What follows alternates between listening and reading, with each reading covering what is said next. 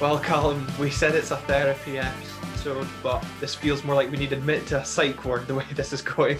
Oh boy, it's bad, isn't it? Nothing good about it. No positive at all. This is going to be fun. I mean, we're almost be as clutching as many straws as Derek McInnes was in his post-match interview for That trying was to find horrendous. positivity. That was horrendous. Just blaming it on like everything, and then you compare his interview with Ferguson's. It's just night and day. And you wouldn't think Ferguson's the young football player compared to the experienced pro manager for over 10 years now. Yeah, changed our whole strike force in 24 hours and still managed to produce 0 goals last night as well. So that was quite impressive. Beginning to think they weren't the problem. Bit worrying. What doesn't help, you can change strikers as much as you like. If you're not creating anything for them, then doesn't make much odds, I suppose. Yeah, I mean, we did pose the question how to solve a problem like Sam Cosgrove in a previous episode. I didn't really expect the answer to be sell him and change your whole strike force in one day. Just banish them all. Yeah, but here we are.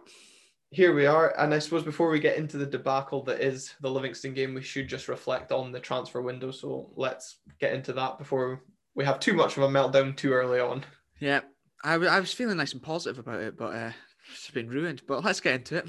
I was feeling okay until I listened to McInnes's interview, and that riled me. So, Sam Cosgrove, like we said, sold to Birmingham for £2 million.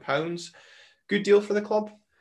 Yeah, brought him in for what 20,000, 30,000. He's not been firing, so his value's already gone down from the 2.6 that we accepted from Guingamp to 2 million. So sell now. Yeah, there's no issues with that from me. Good business, in all honesty. But the one positive maybe about Aberdeen Football Club at the moment. Yeah, and I suppose a player that's maybe not wanting to be here, maybe had his head turned. It's a good business turning that small fee into 2 million. I know Carlisle, I think they've got a 20% clause, so they'll get a nice hefty sum. But good business in the current climate for the club. It's money that is much needed, I suppose, as Cormac says, we're, speaking about the finances. Yep, pleading El Skinto, so it helps the coffers a little bit. Yeah, and I suppose even more helpful to the coffers is the council saying that they'll help with the funding of the new stadium. So we'll take every little bit of help that we can get. Very welcome news that. Yeah, that's one of the concerns that we had about it. So that is a positive again. That's 2 positives so far, blooming heck. Don't count on many more to come, folks. I know. That's 2 off the park positives. Once we get into the on the park stuff. Curtis Main mysteriously dropped out of the squad with an injury. Had his contract cancelled and signed for Shrewsbury. Very strange given how often Curtis Main was chosen to lead the line over Sam Cosgrove, that he's just suddenly out of favour and contract cancelled. Weird that he seemed to be he sort of was the go-to man for McInnes, and then that happened. But I suppose when you got the option to get someone else in, when even Curtis wasn't really firing that much, saving Curtis as if he's a world beater, but that I'm just saying that because that was who was getting the starts. Good move all round. Shrewsbury probably weren't going to pay money for him, so take it for free, fine by me. Goodbye. There's another signing though of McInnes is not to see out his contract. Yeah, it's concerning. I would lost kind of how many that is now. Yeah, I think Cameron Christie put on his Twitter account, and we're almost approaching, if not already, at double figures of signings that haven't done so. Obviously, Ojo's now out on loan, so if he would be another one to be the same if he was to depart in the summer. Yeah, we can plead hard done by about the budget situation and everything, but when that's what you're spending the budget on, then you've got no complaints. You can't complain. Look at the likes of previous seasons, Chris Forrester and Stephen Gleeson, the money that we spent on them and how they ended up working out. The other striker that we did have at the start of the month that's now no longer with us is Bruce Anderson. Been given a second loan spell. This time at the Premiership, obviously the one at Ayr didn't work out. How do you think he'll get on at Hamilton? Very interesting. The fact it didn't work out at Ayr and now he's somehow gone up a level to Hamilton. But again, we say it every time he goes out on loan. If he gets a run of games, then maybe there's a chance he might start firing. It's probably do or die time now for Bruce. If he can go and do it at Hamilton, bag a few goals, then maybe he's got a future at Aberdeen. Possibly might get one more chance, but that's all. It's got to be done now, Bruce. Yeah, I think Brian Rice, as I said on the Only Akis podcast, giving my opinion on his signing, I said I think Brian Rice will be the ideal coach for him to work under.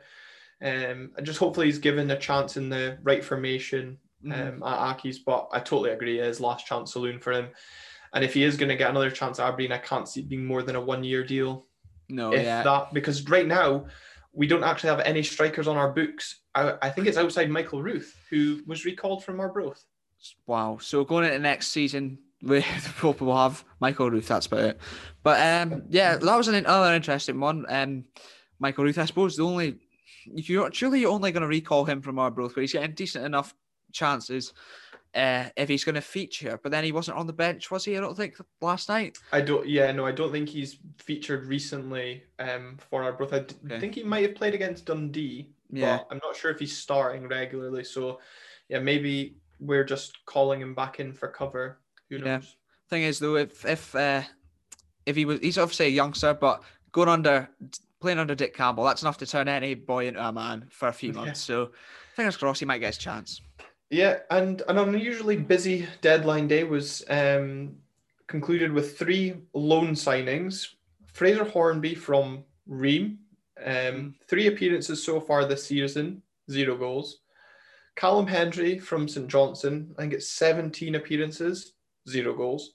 And Flo Camberry, who just joined St Gallen in the summer, played 8 games so far this season in the 6-month spell. Obviously, tested positive for COVID in November. And how many goals, Callum? 0. That's 2 zeros. 0. Sorry, 0. The amount of goals we like scoring just now.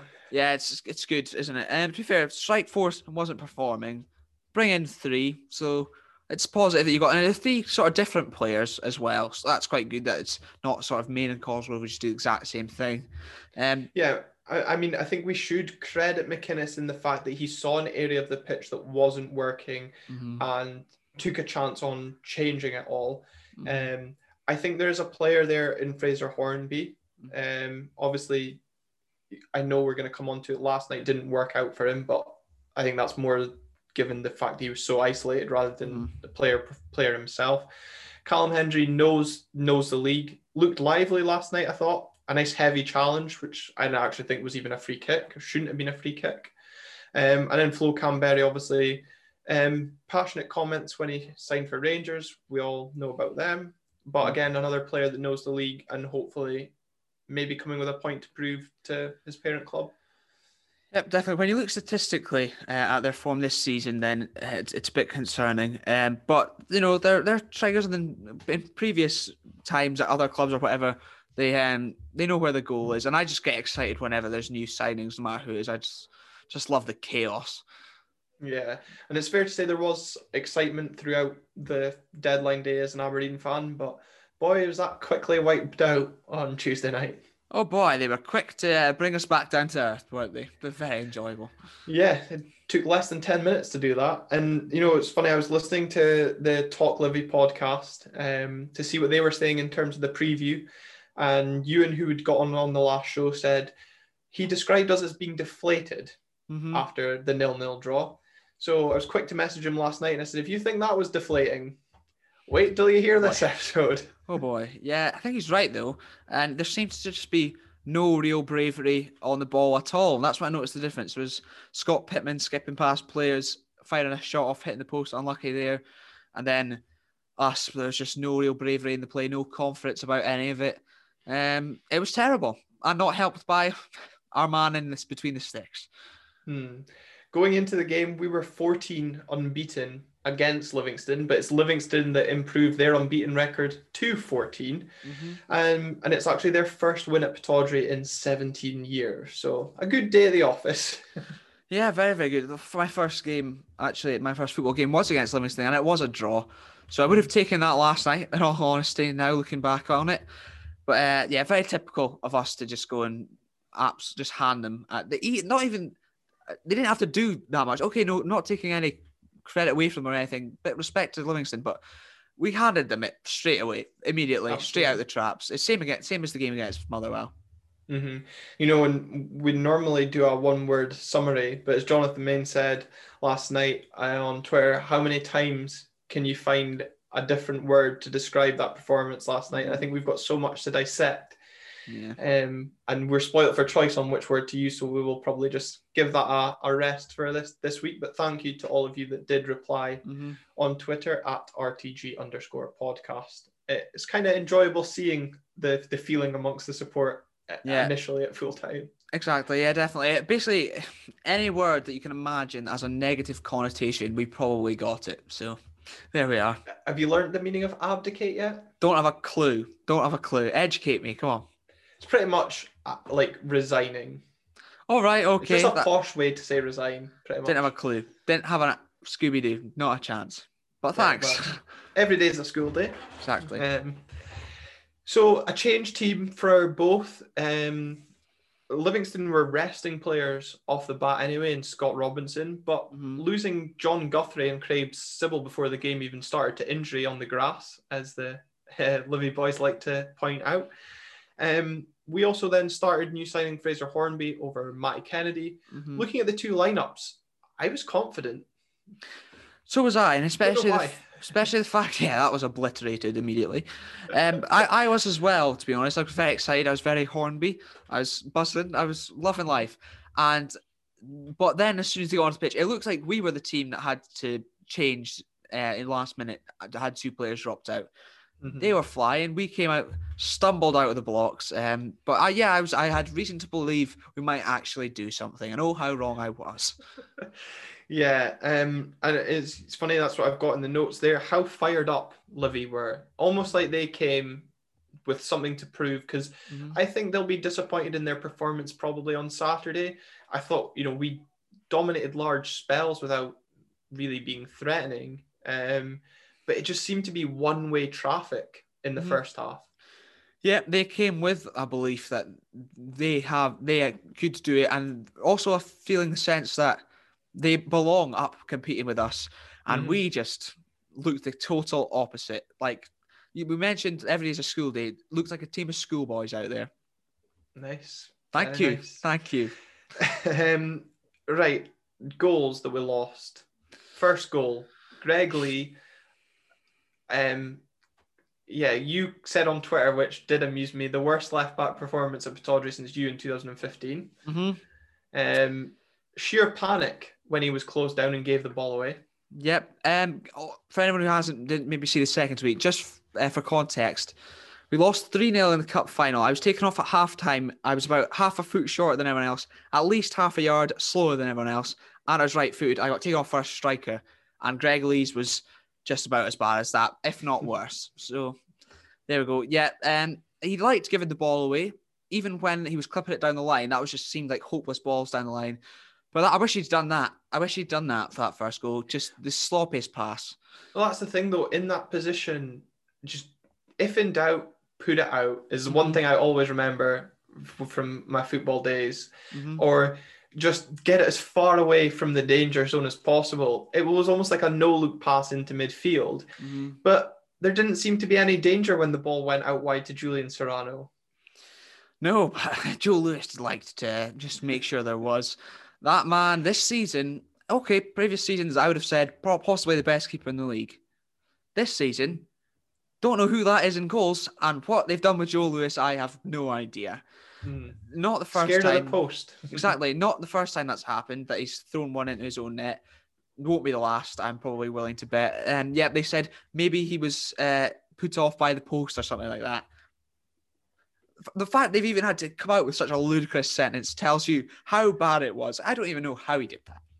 Yeah, and McInnes said, to the players, we've got to watch for the wind and play to the conditions. Was Joe Lewis just not paying attention during that? Because it just all sorts of bad. And I think, McInnes's point about it then made the players look nervy after that was totally true. And especially when you then look at the second goal. But I just wanted to ask on Joe Lewis, I saw a few comments last night. I just want to see your opinion on this. Do you think Joe Lewis is currently playing as a keeper that's got no real competition for his place?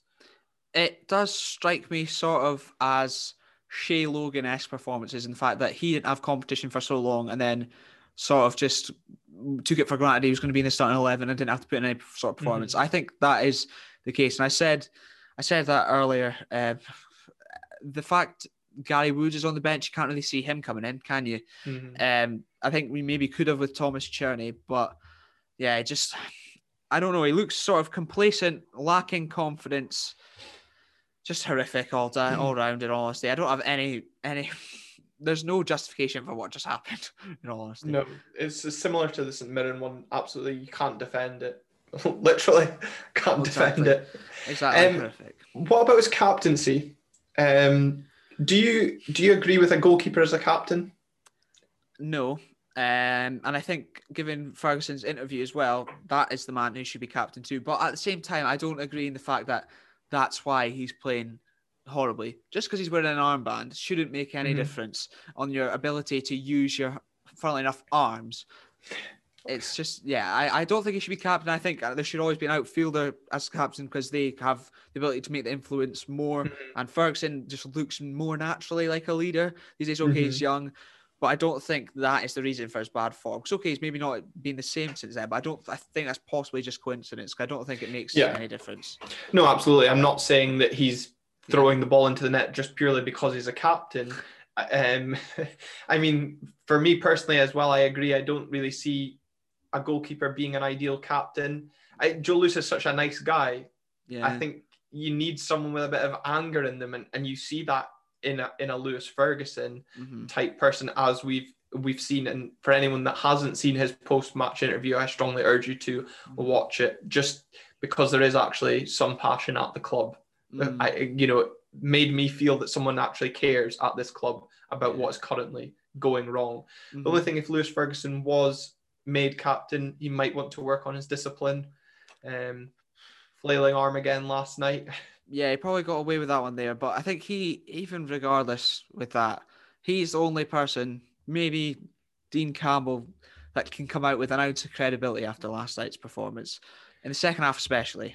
But, I mean, yeah, it doesn't inspire you. There doesn't seem to be any sort of link between the fans and the club right now at all. No. And usually a captain is someone who, even if we were there, when, say, for example, when Graham Shinney went flying into a tackle, something like that, or you see Russell Anderson putting his body on the line, and then that gets the crowd going and that kind of thing. I mean, that's the benefit of having an outfielder's captain. I'm just fed up, Glenn, in all honesty. And I had Rowies for lunch earlier. That cheered me up a little bit. I was thinking about the Murray Cup, but I'm back down to just misery speaking about it. Second goal, just a defensive... I wouldn't say shit show, but who knows if you have to bleep that out or not. I hope not. I'm not going to bother. That's what it was. Not going to bother. That's what it was. Nicky Devlin's frees a bird in there. Easy. I'm not sure. I thought Hoban just loses his man and I don't know who Taylor's picking up, but I don't know if he's looking in front, but hopeful appeals for offside, hopeless more like. Exactly. The defending was definitely hopeless. It's just, you could probably tell at home from the way we're speaking about it, our general feelings about it all right now. I'm not getting an impassioned rant. It's just, I feel so just done with it all. And yeah, it's a really good point, because I was texting Brune last night, who went for a walk to clear his head after the game, and I said to him, I almost can't even be bothered doing this episode. There just seems to be just such a, I don't know the right word, like an acceptance that these results are just coming now. Like, we don't seem to look like winning a game. It's almost just like we're just on our way to the end of the season, and the sooner the end of the season comes, the better for this club, because it's almost as well, I know we're going to come to it, but it's almost like there's an acceptance that change is required.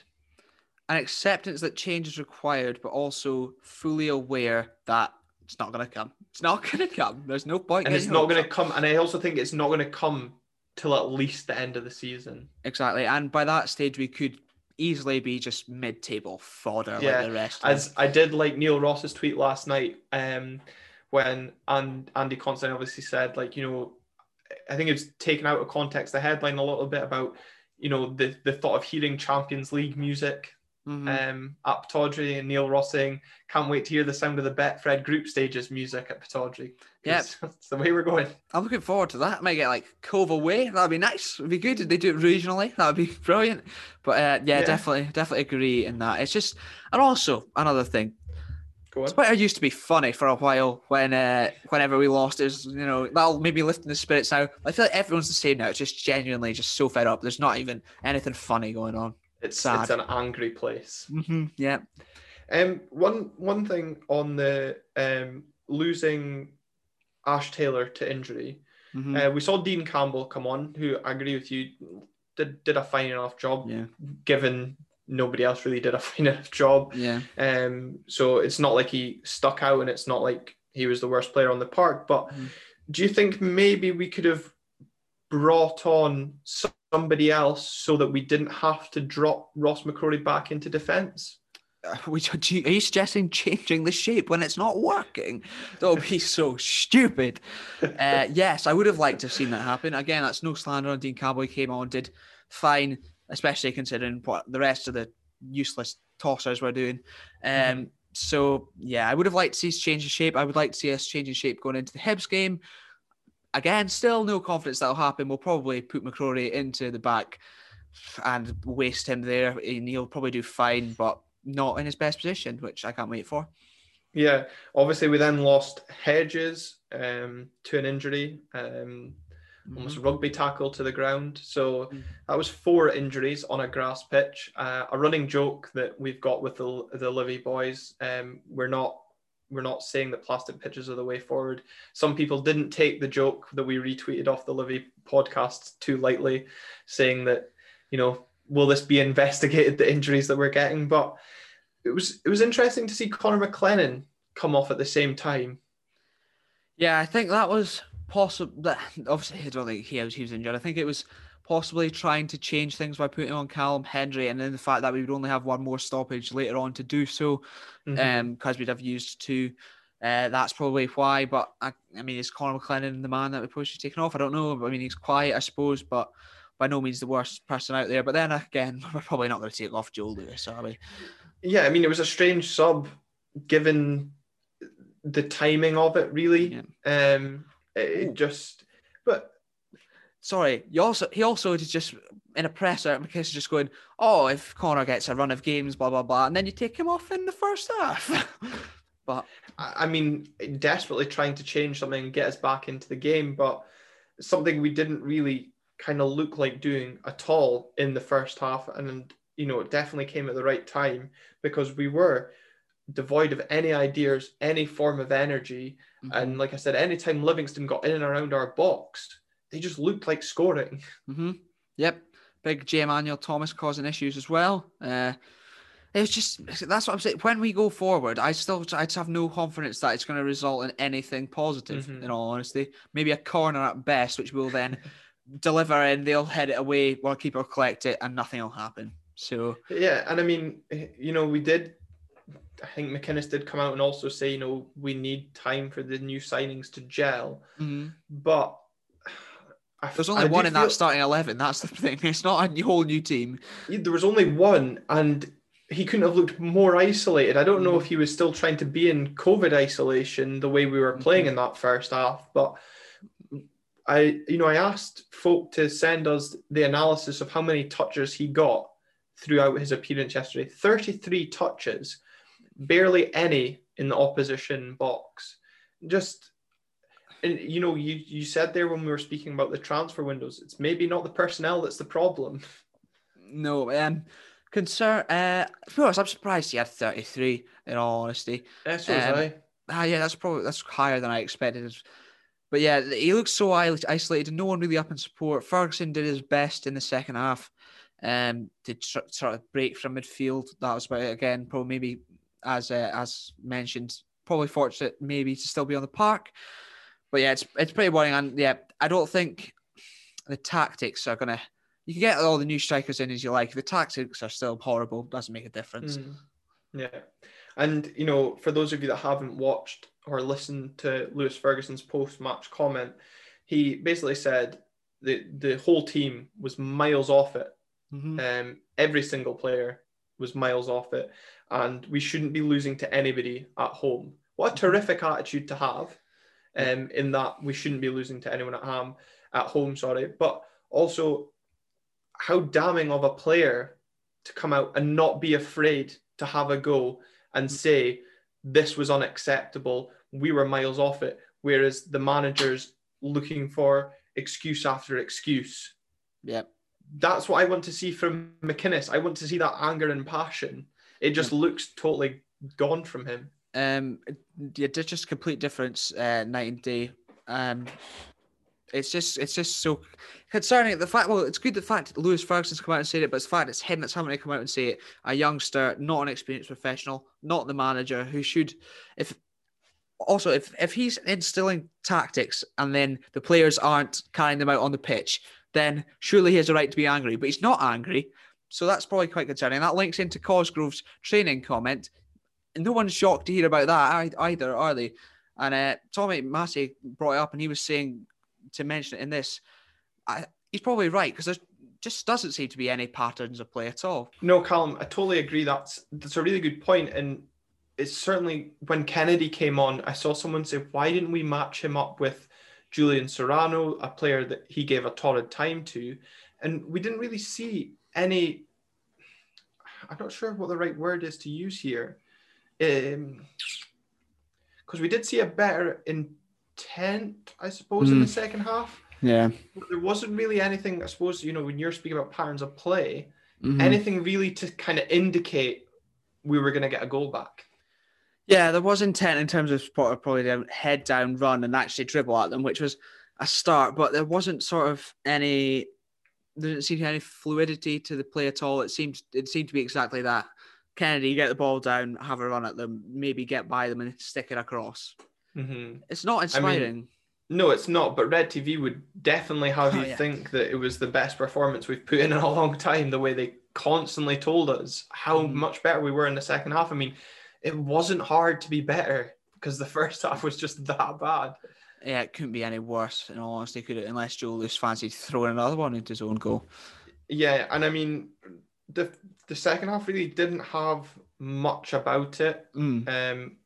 Yes, we were, I say the word loosely, but better. If only we had that level of desire in the first half. But the Ferguson goal, or not goal, yes, thank you. Did you think it crossed the line? No. In all honesty, I don't think it did, because just the way it came back out rather than, didn't even go in. But if it had gone in, it might have been bounced behind the bar and it would have been obvious. I don't think it did. The net sort of did bulge a little bit, but that could have been anything. I thought it kissed the side netting, but whether or not the whole ball was over, I don't know what McInnes is doing, indicating that the fourth official, it's like this far over. And even what angle he has seen to come out and say that is a ludicrous decision by the officials not to award the goal. I mean, despite how many replays Red TV wanted to show of it last night, it was never clear. No. And the linesman's out of position anyway to see it. And to blame it on that and be like, that could be a different game, blah, blah, blah. That's okay, even still. That's still one occurrence that happened. It's not like there was a flurry of goal line, like stramashes in there where it's like, that could have been a goal, that could have been a goal. We could have, if this had gone differently or this had gone differently. It was just one isolated incident. And you can't pin it on an official. Okay, wasn't in position, whatever. You can't pin it on him for your team being absolutely cack. I could have understood if it was, as he wanted it to be, miles over the line, because the momentum absolutely would have changed had we got a goal back. But to pin your hopes on that is just badly papering over the cracks that were there from last night. And we huffed and puffed for the rest of the game. And I don't really remember, I'm going to try and pronounce his name, Striček, making any decent save throughout the game. No, I think maybe there was a couple of attempts from Ferguson, but then even still, look at our one. Okay, if Ferguson's is over the line, but they still hit the post, so they've hit the woodwork as well. So it's sort of, it's just, it's very concerning. It's not even like we're just not being able to capitalize on chances and not being clinical. It's the fact we're not even getting to that stage of having loads of chances and missing them. They're not even getting to that. There's no periods of play where we're absolutely dominating or anything like that. It's just so dull and boring, and tuning in on Saturday is just an absolute thought now. Yeah, and that's the thing as well. Despite our level of intensity in the second half that obviously got no reward, Livingston hardly had to get out a third gear in the second half. They just managed the game as you do when you're 2-0 up away from home. And when we did, like you said, put a little bit of pressure on, they ran up the end of the pitch, and Scott Pittman's desperately unlucky not to put them 3-0 up. So if they wanted to step it up, they just showed quite easily how easily they could. That's not even a full strength Livingston either. So and to be fair, that's what makes it so much worse. Is that they weren't at full strength. They rested some key players on their unbeaten run so far, and still dismantled us with absolute ease. And we've come out of that double header. I said there'd be a meltdown if there wasn't 4. There's not 4. There has been a meltdown.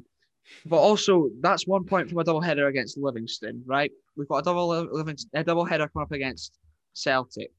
And yeah, well, I guarantee we do have Kilmarnock now wedged in. All right, okay. So, well, even still, in those, I still think we'll come out with the same amount of points. 0. But maybe not, because Kilmarnock are pretty bad. But you can guarantee the excuse will be mentioned at least once.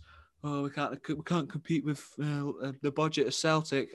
Budget of us and Livingston. Budget between us and St Johnstone, whoever. Guarantee big gap. Quality on the pitch. Big gap, but in their favour. Yeah. Yeah, it's interesting.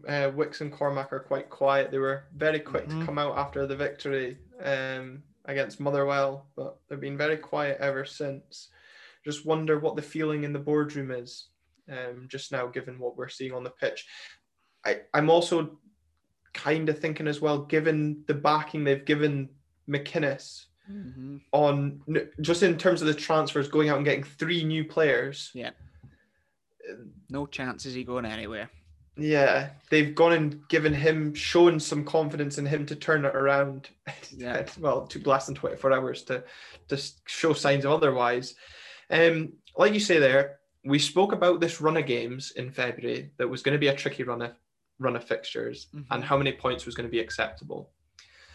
You said anything less than 4 versus Livingston will cause a meltdown, as you've just touched on there. We got 1. You also said we should set our sights on 12, but the aim should be 8.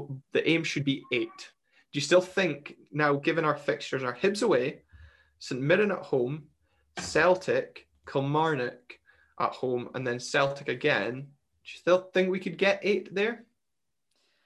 No, in all honesty. That's going to be out of 15 points coming up in the league. Grant Heath messaged us saying that he expects us to get 7. Yeah. Are you as optimistic as Grant in getting 7 there? My initial thoughts was maybe 6. If we're lucky, we might get 6. I suppose 7. There probably will be a 0-0 in there somewhere, so probably 7 is probably quite realistic. I mean, St Mirren, they've been on okay form too, and we can't guarantee that they'll get their goalkeeper sent off this time. So, well, he did against Hibs. Back. So exactly, I think he'll be back now for that game. Exactly, Hibs only narrowly beat them, and that was them with 10 men after the keeper got sent off. And they put 5 past Dundee United after we've successfully put none past them. So. And 1 at Parkhead. There we go. Exactly. So, absolute toilet. Yeah, and I'd said in that episode that I was expecting 9, albeit at a push, and anything less than 8. We both jointly agreed anything less than 8 should spell trouble for the manager.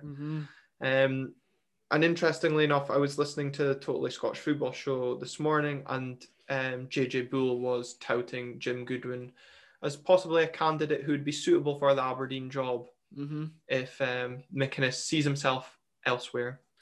I said that after we played them, when we played them twice in succession. Jim Goodwin and then McCountness instead. Good funny ha-has from me. But no, I think that would be a realistic manager that we could go out and get, in all honesty. Maybe not the most inspiring, but probably couldn't do much worse of a job, in all honesty. and he would have a good time between now and the end of the season to see what fodder we're going to get rid of with a lot of players out of contract and such. So, but it's not going to happen. It's not going to happen, is it? And do you think, though, if we do struggle to get more than 8 points throughout the month of February, that there will be some serious questions from the board around the manager? Or do you feel there is that inevitability that is just not going to happen until the summer, and it's just going to be one massive clear out of players in the summer, but potentially a manager too? I think there's no chance he goes before the end of the season unless he walks, in all honesty. He won't. Exactly, which he won't do. So I think if he does go, it'll be in this summer, which I suppose, given the amount of players out of contract, again, is still a decent time. There'll be a lot of place in the squad, a lot of wages freed up for the new manager coming in. Obviously, he won't have time to judge what positions need improved on and things.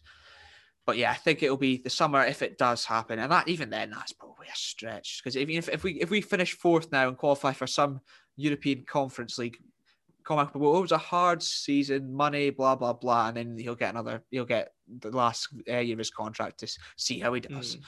Yeah, as Gary Bjorklund said on our YouTube channel, saying, fans are right to be kind of pissed off at the level of performances that we're seeing just now, and fans, and you touched on it there, they're growing fed up. Saturday, looking ahead to Saturday, it's becoming a thought. The season's just flatline now. There's just no enthusiasm from fans towards the team. The team can't even perform to a level to inspire the fans to get enthused watching them. It's just It seems like a matter of time before something gives. There's no enjoyment whatsoever in it anymore, is there? Because even if we were going and it was still like this, then at least we'd be able to go. At least we'd be in Middleton's on Saturday, loving life, pre-match. But and we'd get to sing the I'm Hornby songs. That would be nice. But there is just no enjoyment in it these days. I could take some enjoyment if we were winning games, even if it was terrible football. We're not even getting that now. It's just, I said earlier, it's just a thought, and I can't be bothered with it. If we weren't going to come on here and speak about it, probably would just turn it off at halftime most of the time. Yeah, like I said to you last night, I ended up playing pool for the second half and just put the laptop in the corner, and I saw obviously the Ferguson chance and a few other chances when it wasn't my turn, but just the players aren't willing to put in the effort. You can't blame the fans for not responding in the same way either. Especially you look ahead to Saturday, got to fork out again to watch these games when we're not performing. And it's understandable. It is so easy to just switch off and watch some of the hundreds of things you've got recorded or something like that. It's so easy. Yeah. Or go outside and get your daily exercise instead. Exactly. I just can't be bothered anymore. I really can't be bothered. And if I was going, it would be fine. But no. Yeah, exactly. And that's the thing. We don't even have the day out to look forward to, which most of the time is 100 times better than the game itself. So it just compiles everything. Yep, can't wait. Very positive. I hope this is exactly what all you people were tuned in for. I hope we've met your expectations. Yeah, and I suppose we should now look forward in terms of podcasting, not. Oh right, yeah. Absolutely, to the weekend's game, and we're joined once again by Michael Monin to review the weekend's clash against Hibernian. Michael, welcome back to the show. Nice of you to join us again. Thank you, guys. Thank you. Callum, hopefully Saturday's going to be, it can't be much worse than last night. We're all living in hope. Well, Michael's not living in hope, but we're living in very much hope, and that's all it is, hope. There's nothing to base it off that it's going to be any better, is there? There's really not. And I think, Michael's probably got some stuff to be positive about. Hibs are winning games and scoring goals. So, Michael, do you think, Aberdeen have got the better of you twice already this season? Do you think we can do it a third time, or are you confident in Hibs' ability? Well, I've supported Hibs a long enough time to know that we can't ever be hopeful or confident in any game. But we're going into it on the back of some good results and some all right performances, and Aberdeen don't particularly look to be doing too well in either of those departments. So I'm relatively hopeful that we can at least not lose, and then if we don't lose, we can go for there. But it's another game, and it's Jack Ross's record in these type of games isn't the best, so I will not be taking anything for granted. And Aberdeen, even though they're not playing that well in the last couple of games, still have a decent enough squad that can obviously beat us. Yeah, I suppose, Callum, we joked in a previous episode how in a time of need, Celtic look forward to playing Aberdeen. Maybe it's a case of, in a time of need, we look forward to playing Hibs, because Jack Ross always struggles to seem to get the better of Derek McInnes. It does seem to be the case, and that is probably the only reason that I've got any sort of even smidgen of confidence going into this game. In fact, we've beat them twice already. Again, probably not great performances, but we did enough. We got the result in those games. So I'm hoping maybe it'll be the same. That's the only reason. It's just because of that. Other than that, we've got no reason to be hopeful whatsoever. No, and Agent Martin Boyle maybe fancy lending us a favour again. Penalty, aye. No, he'll not be doing that again, I don't think. I was just about to say that the first game there was absolutely nothing in it, and then that moment of madness that was the only thing that happened in the entire game. Yeah, he's got the penalty and scored, and then the second game at Pittodrie was when we got beat against Hearts, and I was on here hoping for a reaction, and it was the most pathetic thing I've ever seen in my life. The game was over after 5 decided minutes. Just to hand us a goalie, took over the F.A. Ambrose mantle. Oh, but the game was over after 10 minutes, and then nothing happened for the rest of it. So those two games are not. I don't want to repeat them basically, but after getting beat from St Johnstone, we couldn't have really done anything more in response. I mean, Rangers defeat aside, I suppose, but the Rangers game. Morelos shouldn't have been on the park. True. And he scores a goal. Now, I'm not saying if Morelos wasn't on the park, we would have won or not lost anyway, but he scores the only goal of the game and he shouldn't have been on the park. No, it's a fair point. And I think, Callum, it's kind of fair. Like, seems to be in these games against Hibs, once we get a goal, it's almost what other teams do to us. We get the goal, sit in, and Hibs never seem to break us down. True, and that is the only team we can really do that against, which is another.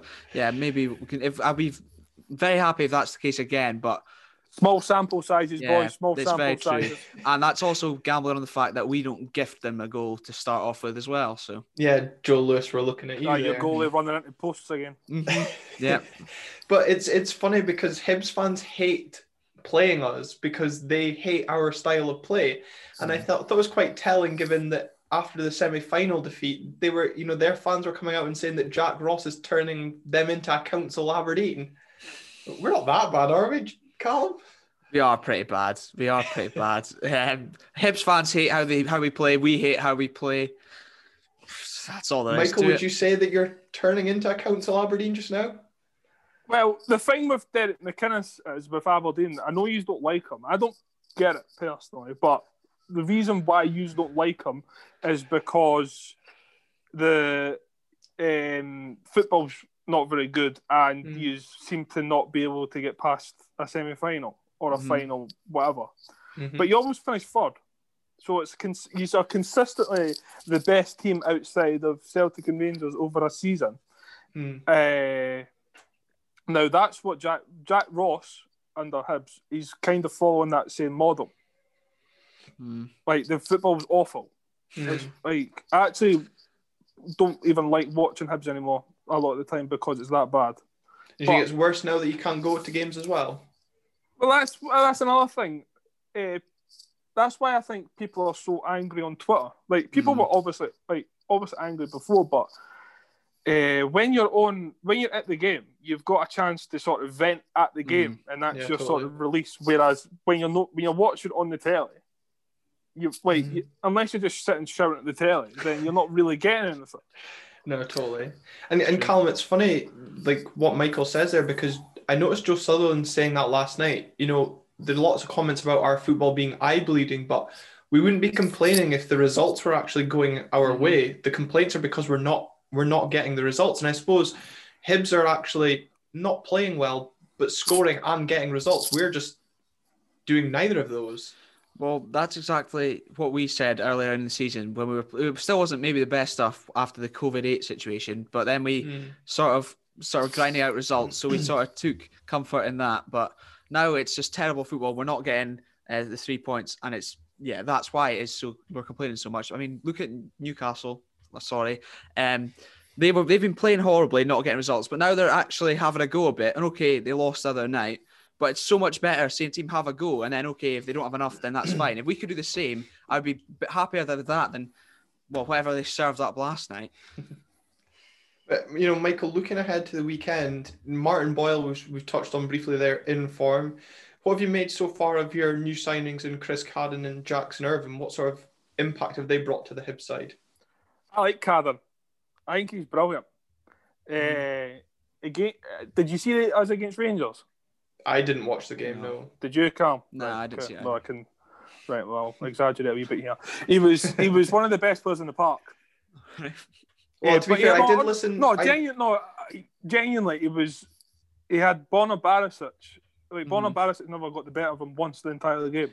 Yeah, I mean, I will say I listened to the Long Bangers podcast and their review after the game, and they said the same, that they were very impressed with him. And I think, Callum, he was a player you were kind of disappointed to see us not go after. I mean, most people choose us over Hibs just now in the transfer market. Well, that's basically your transfer model. Just take whoever we want, like Callum Hendry, for instance. Well, yeah, I mean, we'll see if that one's been the right decision or not. True. But yeah, I did look at that when they signed Karen. I thought that would probably suit our system, sort of the wing-back role. And same with Irvine as well. I thought that was two signings I was envious while we watched us just be absolutely stagnant and do nothing until obviously the last couple of days. Jackson Irvine's been really good. He when we bought him, he'd no played for 18 months or something. So he's obviously just getting back to fitness with every game. But last night and Saturday in particular, he was brilliant. Well, it's funny, Michael says that, Jackson Irvine not played for a while and he's still finding his feet. Yet in his game against Dundee United, he grabs 2 assists. And, Fraser Hornby and Callum Hendry for us last night, you can tell they've not played. More so Fraser, but I think I was a bit harsh on him given how isolated he was during the game. But it's just different impacts for different players, I suppose. What did you make of the whole Kevin Nisbet and Ryan Porteous situation on deadline day, Michael? I'm sure you're glad they both stayed. Well, yeah, because they're two of our best players, and you need your best players. Ryan Porteous no, he's not. Ryan Porteous is a fantastic defender. But we'll anyway, disagree. Well, but then we'd both be wrong. But I think with Nisbet, I think it was his agent turning his head. I blame his agent as much as anything else. I don't blame him for wanting to play in a higher level. Obviously, he's not a Hibs fan to my knowledge, so he's not got the same sort of. He doesn't care as much as me or as what I would be in that situation. So I don't blame him for that, and I just. From his performance last night, it doesn't look like he's going to down tools or anything like that, which a lot of players would do when they don't get their own way. So I don't. Obviously, I don't want him to go, but I wouldn't blame him. And the same for Porteous. Porteous came out last night and said that he's obviously wants to play at a higher level in his career, which is fair enough. But whilst he's at Hibs, he's got to be doing everything he can for Hibs. And what else can you ask for? He scored last night, Porteous? He did, aye. Yeah. So I mean, it's just telling that both these players, despite having potentially their head turns, that they still go on and make an impact. And do you think Kevin Nisbet will start at the weekend, or do you think he'll continue as is up top? Well, we've had the same team that's won 2 games in a row. So why would we be changing the team? Yeah, just interesting to see your thoughts on, because obviously, the speculation might have turned Nisbet's head and that's why he's had his place on the bench. But One player that might be making their entrance into the Aberdeen team, Callum, Flo Canberra, do you think we might see him start? I don't know if he'll start, because I think if I saw him, he's played 8 games or something for St Gallen. I think they were saying they need to get him into Scotland first, let alone anything else. So, Unless he's trying to find a way of not coming after watching last night. Wouldn't blame him. But I think we'll probably see him come off the bench at some stage. But it'll be interesting to see. And he's probably thankful that there's no Hibs fans there. Perhaps I don't think he would get the warmest of receptions. Yeah, I know. I did tell Michael he's not allowed to use certain swear words on this show to describe Canberra's return. So, but Michael, what sort of player are we going to be getting in Flo Canberra? Choice words.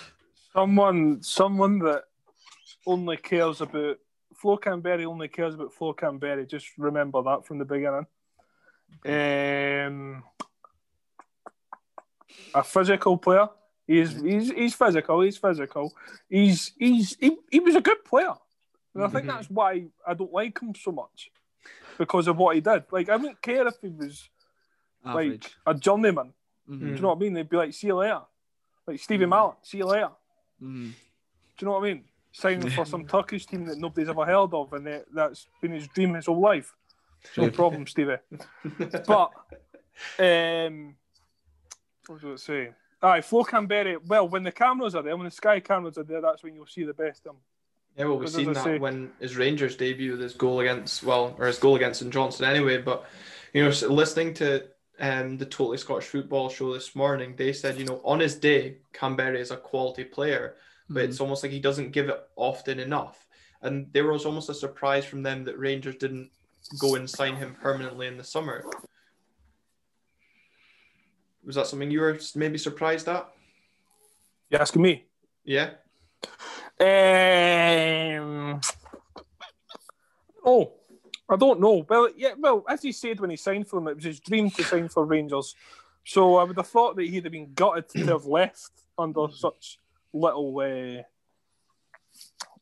negotiation. But I don't think he would have got a game consistently at Rangers.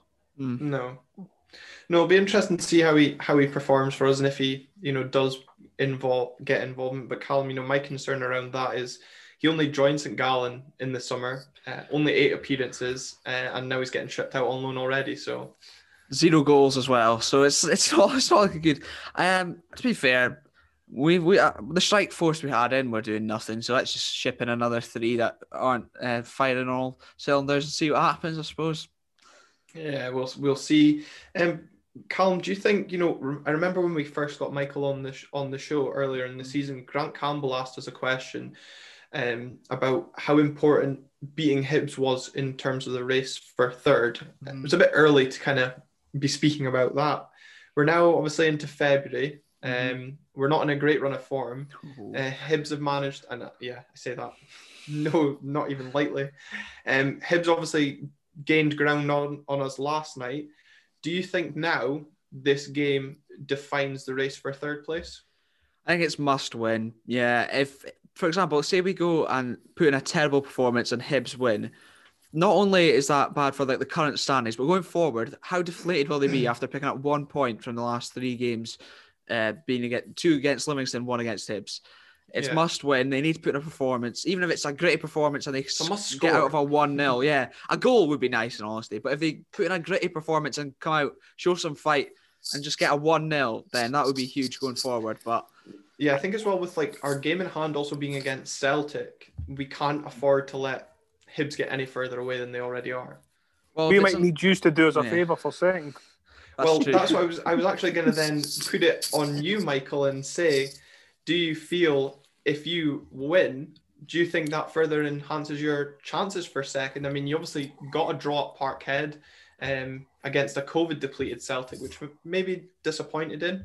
But do you still think Hibs have got hopes of finishing second, or are you just dropping too many silly points?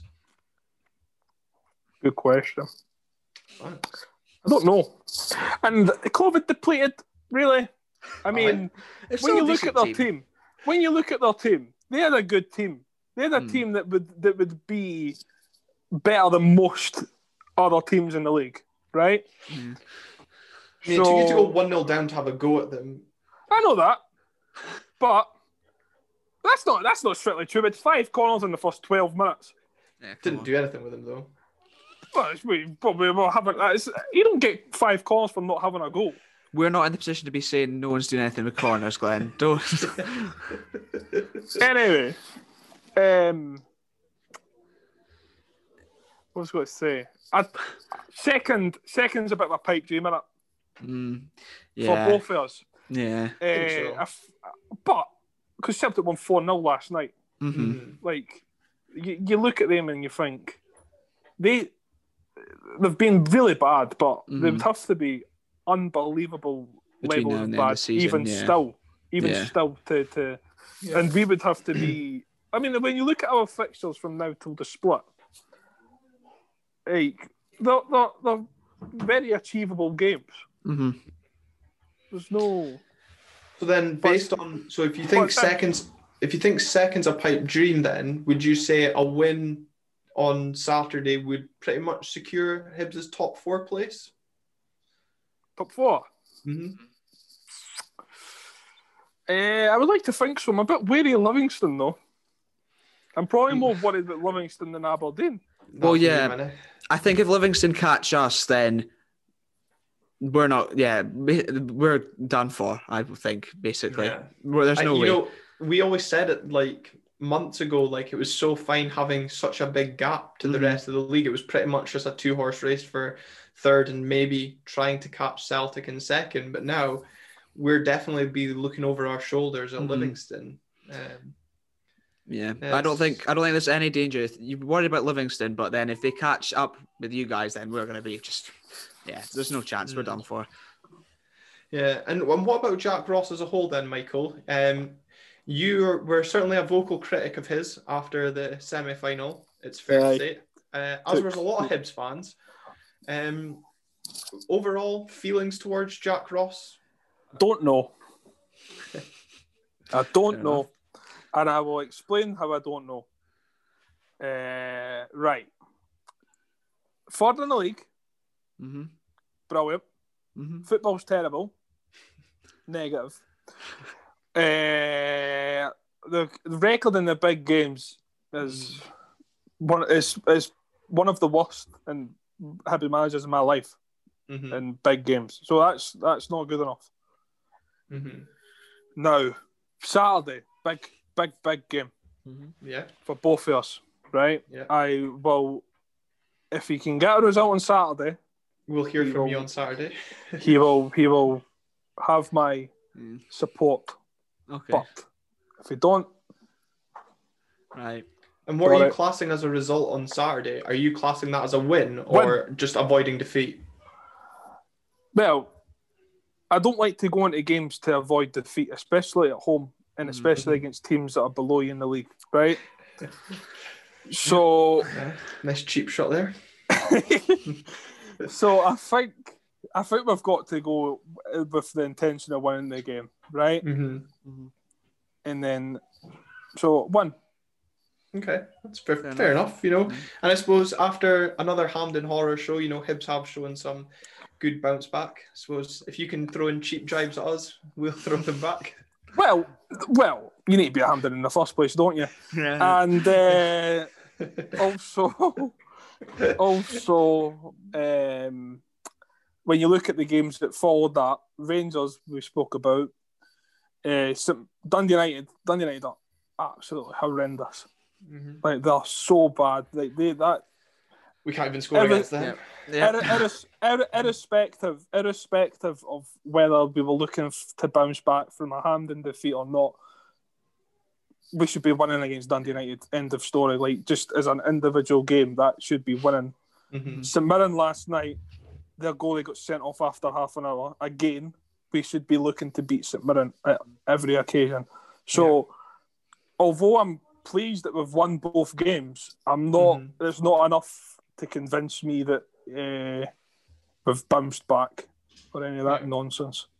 That's fair enough. And then, Callum, I suppose the question for you then is, where can we beat Hibs? I don't know if Michael will agree with this, but Hibs' home form so far this season hasn't been great. So maybe that's something we can look to exploit, Callum. Well, if Aberdeen are ever going to get a result in any game, Ferguson, McCrory need to dominate the midfield. And we've said that time and time again, and it's not been happening lately. Okay, It doesn't Ferguson looked help better when last night. especially when McCrory has to keep dropping back into Yeah. defence. It's really not helping. True, but also now they've brought in Jackson Irvine. That is a lot tougher than the sort of competition we'd had previously. So if we can come out on top in there, then I think we've got a decent chance. But if we will come out on top there, I'm not so convinced. It would help if we could at least score a goal. I think that's how 4 games without a goal. So, you know, we can't beat teams without scoring goals unless Hibs want to do that for us. You know, maybe if Ophir Marciano wants to throw one into his net like Joe Lewis likes to do, give us a helping hand. That'd be nice. But Callum, do you think, you know, I was speaking to Chris Robertson this morning, who obviously helped with our question for the Grimmer podcast that's coming out next week. He said, do you think we should maybe change formation to a flat back 4 and go maybe 4-4-2, for example? Do you think, especially on the back of last night, allow the likes of Kennedy, Hayes, Hedges, if fit, more room to actually be attacking players? Yes, definitely. Especially think if Ash Taylor isn't fit as well, then rather than dropping McCrory in there, I would much rather he stayed in the park and went flat 4. But then who comes in at right back? Does Shea Logan come in? Who knows? Well, see, that was my thinking last night as well. This morning, sorry, was if we go to a flat back 4, who do we then play at left back? Because we already spoke about Greg Lee's performance. Do you stick Andy Considine out wide at left back as he's been so used to previously? But if Taylor's out, who do you then play as your second centre back? Yep, very, very good point. Because it would be Hoban who'd probably slide across to right back. Sorry, if it wasn't Logan. Well, so I suppose the only other option would be you look at Kieran Ngwenya, someone like youngster who's not yet to start for the club. So it's a bit of a dilemma in such an, you know, and as Michael said, it's such an important game for both sides. We can't really afford to be, I don't know if you can really afford to tinker so much. Well, especially throwing in Ngwenya when he's going to be up against Martin Boyle. That's probably one of the toughest tests you can put against Lee. But then at the same time, you've either got Considine go up against his pace, or Greg Lee, who's just so suspect, it's unreal. So the only then option really is Johnny Hayes, who could probably give him a run for his money. That's about it. Yeah, and I think, you know, we look at Hibs' pace. We spoke about that last time, Boyle being the threat, but he ended up being an asset for us. Just, you know, Hibs just seem to have pace throughout their team now, adding Cadden and Jackson Irvine. Is that something you think the Hibs will be able to exploit against Aberdeen, certainly with the wing backs in place, Michael?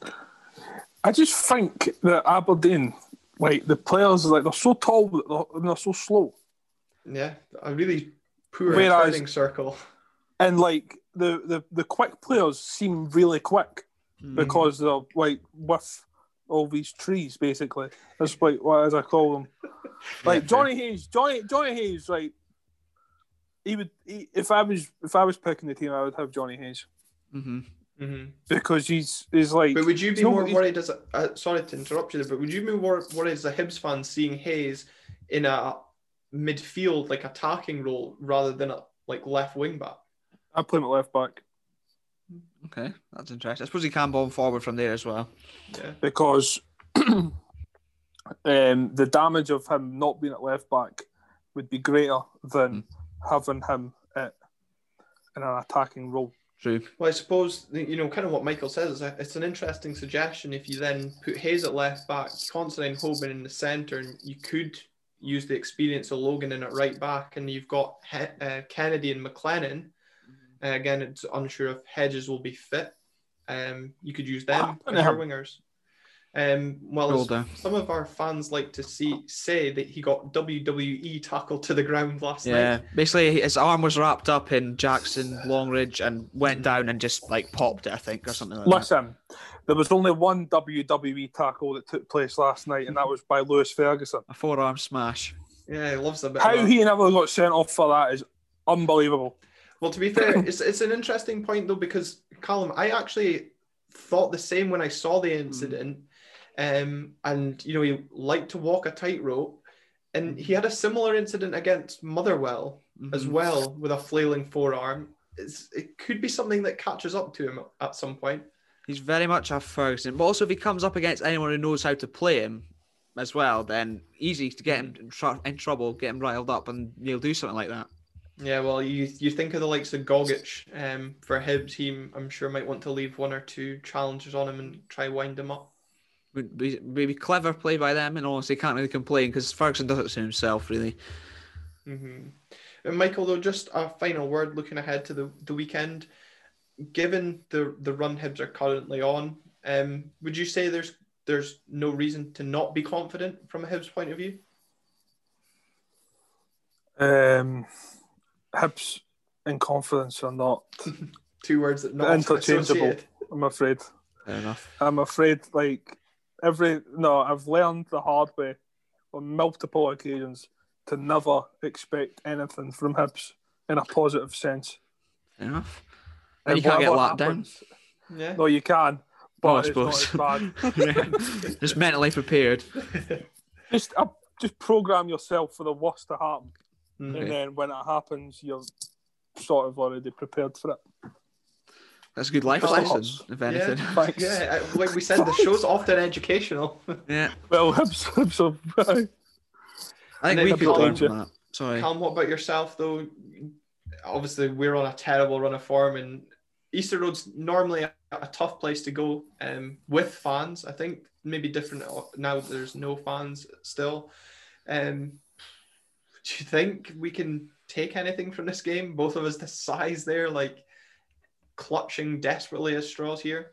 Looking at the squad, look at everything on paper, then yeah, no reason not to beat them twice this season. We've got a decent enough squad. There's players in there who can do it. But when then you apply logic and given the recent form, the recent tactics, just the recent desire in general, no. No, in short, no. Would you take a draw? Right now, absolutely bite your hand off at a draw. It wouldn't do much for us in the league, but Stems the bleeding a wee bit. yeah, a little bit, I suppose. I think the fact that it would keep you still in touching distance for a third, and I just my biggest concern is obviously if the likes of Taylor and Hedges are out, it stifles an attacking presence and someone that's been key to our defence so far this season. And Hibs just seem to be flying with confidence and pace, and it's a big worry for me. We just don't look capable so far. Yeah, that's what I'll honestly. That's all it is. We just don't. That's what I'm saying. Logic dictates. It's just not going to happen. But oh well. Never know. You never know. And Michael, if all goes well for an Aberdeen point of view, then we might not see you back for our initial reaction episode. No, you won't. But if that's the only guarantee. If all goes terribly from an Aberdeen point of view, then I'll be be interested to hear your points, and we'll see you again on Saturday. But cool. I'd say all the best. But how much are we charging for the game? I've not looked. I've not looked, but it'll probably be. It can't be worse than Livingston charging 20 quid for a game that was even on. True. Twice. Very, very true. £20 to watch a pitch inspection, but I'm sure that people will find a will and a way to watch the game. That's what we'll say. Well, no problem. Right. Thanks for joining us, Michael. Thank you very much, Michael. Thanks, guys. See you later. That was the thoughts of Michael Moaning there. Thank you very much to Michael for joining us once again. I hope you enjoyed a little bit of Hibs insight, not just us wittering on the whole time. And moaning. Exactly. Michael moaning. More like, funny. And thank you very, very much for tuning in on whatever platform you tuned in. If it's on YouTube, don't forget to hit subscribe, like the video, comment down below with your thoughts. I'm sure you've got plenty. And then follow us on any other platform that you're listening into. And follow us on Twitter at @RTG_podcast.